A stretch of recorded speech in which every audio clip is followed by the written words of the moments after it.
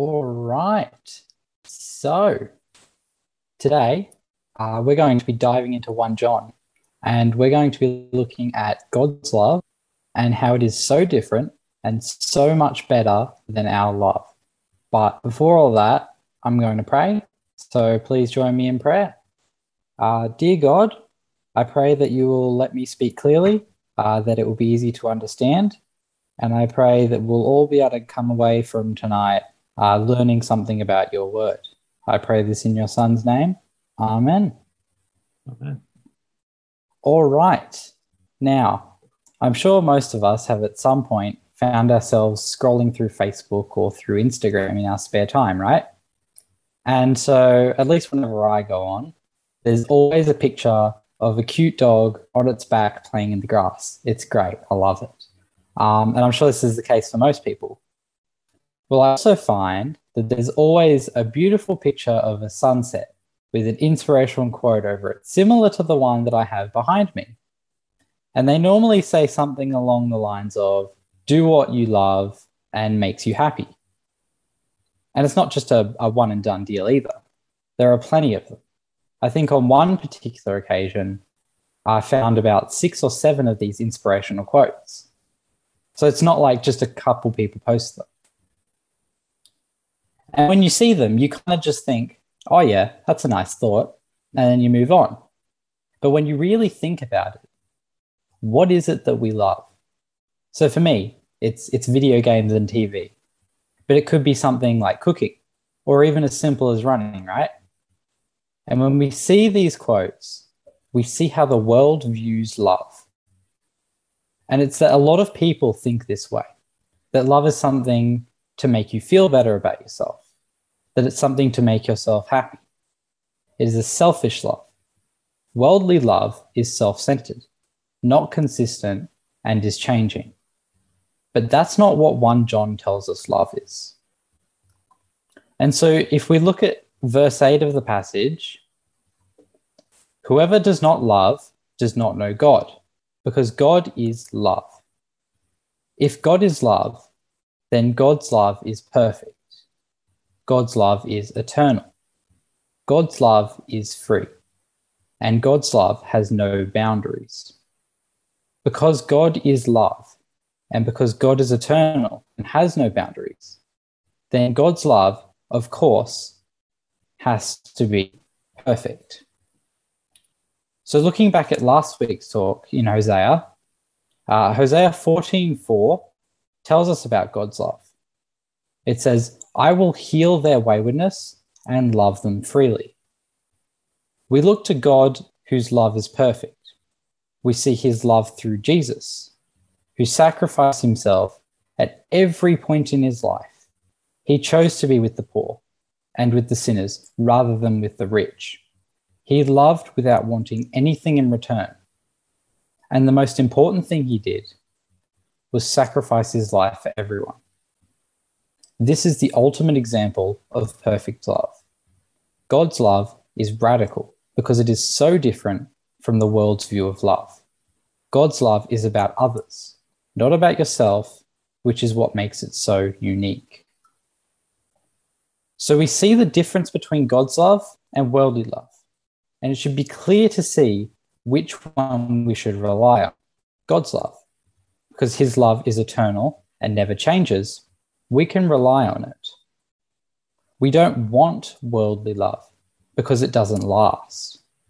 It takes what God shows is love and it changes things to make it better for ourselves. Because God is love, because God's love is perfect, we should seek to love others like God does. Since God is love, his design for love is perfect, and that is the perfect way to love. And this means that his love is inherently correct and that ours is incorrect. To love like God, we need to understand what perfect love is. But as people who have grown up in a world of selfish love, it's sometimes difficult to know what perfect love is. Right, so I have a pen here, this pen here. And so it's nice and bright and beautiful and colorful. So I'm going to tell you, this pen is blue. This is a blue pen.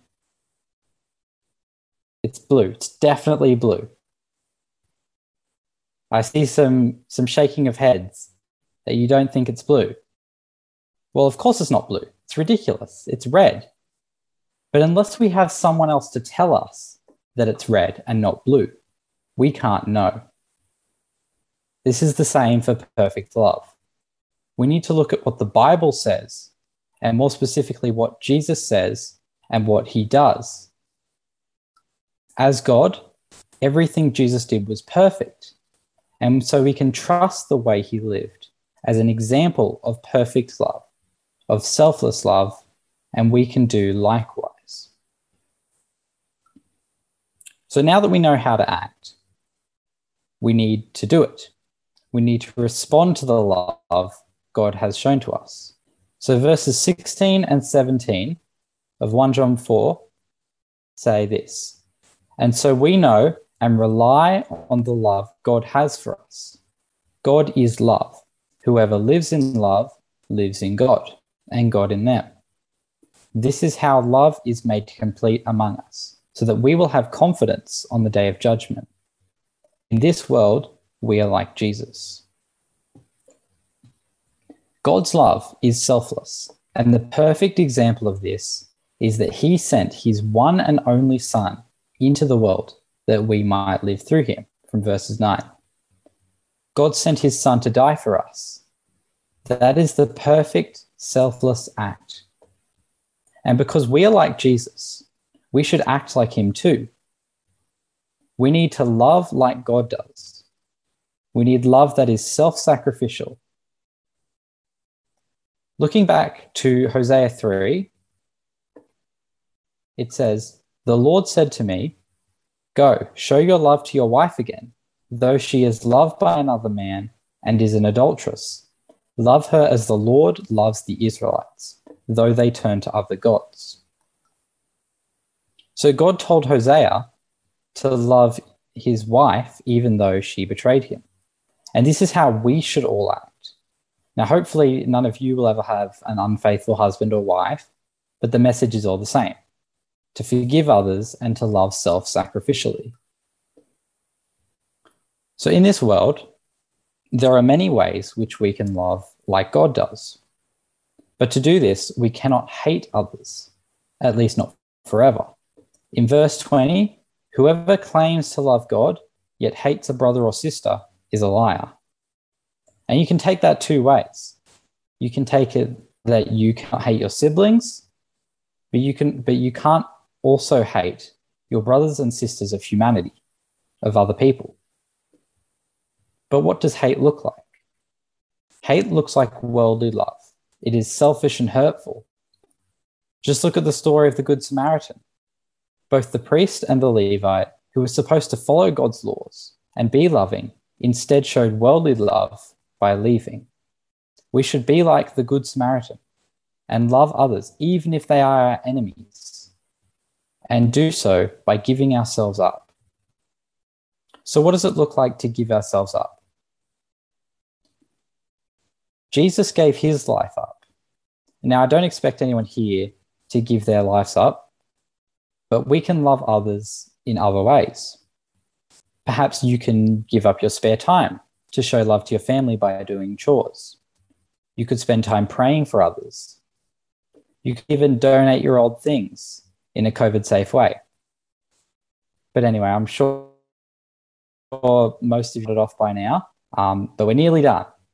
So if you take nothing else away from this talk, take this away. From verse 9, we love because he first loved us. We should love like God because he loved us first. And so now I will close in prayer. I would like you all to pray with me. Dear God, you are the one who loves. Your love is free. Your love is eternal, and your love does not care what we have done. Lord, I pray that we can love like you do, not for selfish reasons, but because your love is perfect. Give us all the opportunities to love like you in lockdown, and that we can share your gift of love to others. In your Son's name, we pray, Amen.